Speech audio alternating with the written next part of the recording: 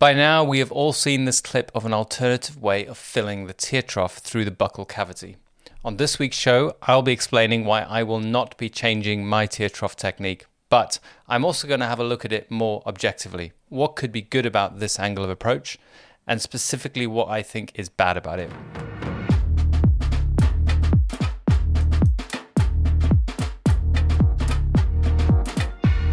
Before we dive in, don't forget to give the show a like. I really appreciate it. So in this brief clip, which starts after the cannula is in place, the patient appears relaxed and comfortable as the injector deposits filler into the tear trough via this unusual route. The injector is a highly experienced board-certified plastic surgeon. Now, it's actually because of this injector's credibility that I wanted to think through with my audience what is both good and bad about this procedure. One of the things I see disturb new injectors is the contradictory styles and advice from figures of authority in the space. What I always say is, never copy anyone, no matter how credible. Instead, try to understand their reasoning and see if it makes sense given your other training. In this way, you can build upon what you already know and become wiser rather than flailing insecurely between different trends. So let's look at how I understand this approach. The injector refers to a needle at a certain point, but I believe by the way it's pushing the tissue that this is in fact a cannula that is being used. This has been inserted under the top lip into a hole in the buccal cavity. The buccal cavity was cleaned with betadine solution prior to the procedure. The cannula was pointed straight up towards the orbit, passing underneath all the muscles of the face, past the origin of the infraorbital artery, nerves, through the deep medial cheek fat, parallel with the possible position of the angular artery, which sometimes crosses over from lateral to medial more superiorly in a significant minority of cases, and alongside the angular vein, which I believe it will pass quite closely to, probably inferiorly, just before entering the SOOF.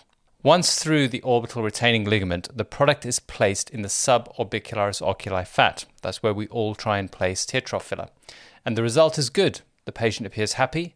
The injector claims a decrease in pain and minimization of bruising. It's safe to say that the procedure is not commonly done this way, but let's face it, there is no evidence that there is anything wrong with doing it this way, because, and I'm sorry EBM crew, there's virtually no solid evidence for anything we do. All we can hope for is that collectively we think through the procedure, risks and benefits from first principles. So what I thought I would do is share my understanding of this area and the pros and cons of doing it this way from my point of view. We want to replace volume in the tear trough while minimizing trauma to nerves, arteries and veins and avoiding vascular occlusions as well as minimizing the risk of infection. At the same time, we want to make the procedure as comfortable as possible for our patient. Perceived wisdom is that the deeper injection is lower risk in the tear trough for aesthetic problems such as edema or puffiness which may occur over time. It's important to note that as I analyze this procedure, I am not judging the specific injector involved because I do not know enough about the patient or his skill set. I'm trying to anticipate how this procedure will play out in the hands of the average injector, because there I can foresee more easily how injury can occur in attempting to replicate a process like this.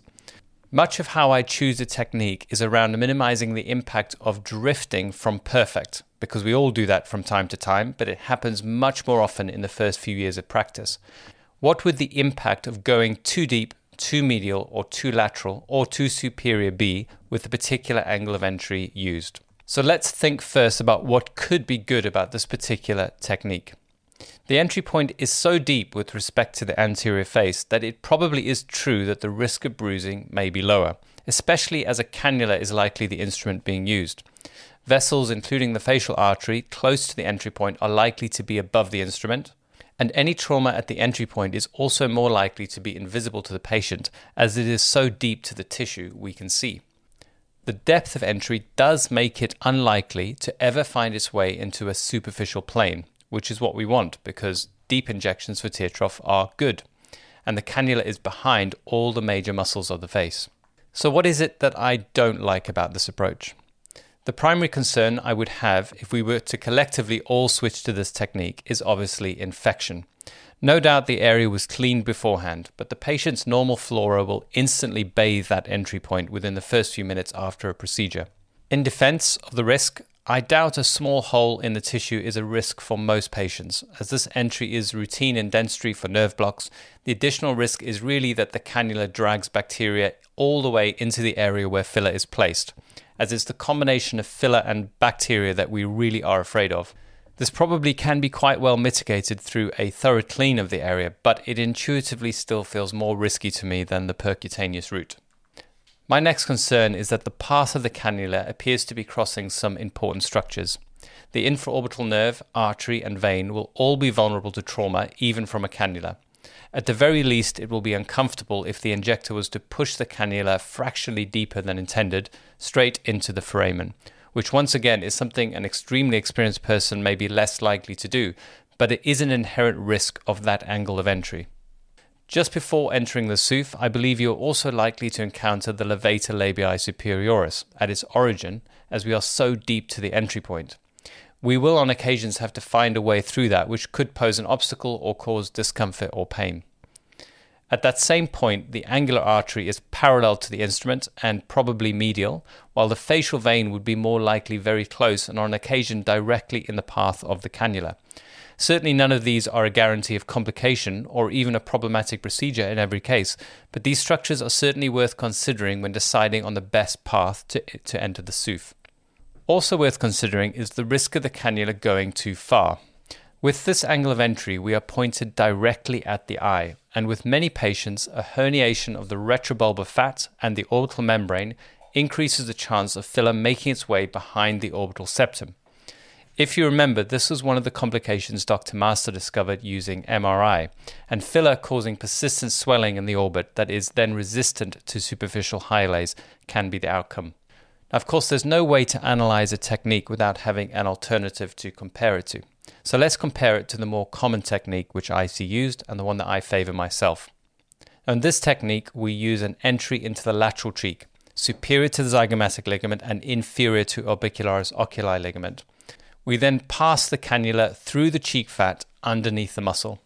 This technique, in my mind, avoids most arteries, nerves and veins and muscles, and the entry point is more easily cleaned and kept clean after the procedure.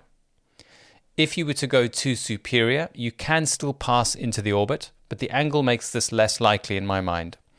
Going too deep is most likely going to end up with the cannula hitting the nose rather than the globe. And the one potential downside is that the arteries and veins in a minority of cases run parallel with the cannula, making occlusion potentially more likely, although it's very rare to see an occlusion in this area at all. The saving grace is the extremely thin skin around the eye, which makes it extremely easy to locate the cannula and be sure you are not injecting into a vessel. Of course, this applies to whatever angle of entry you are using.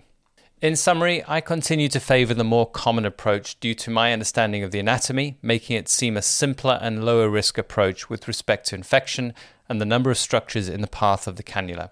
But I may have also missed something, so what do you think? Can you see a reason to switch techniques? Let me know in the comments down below. Thanks for watching.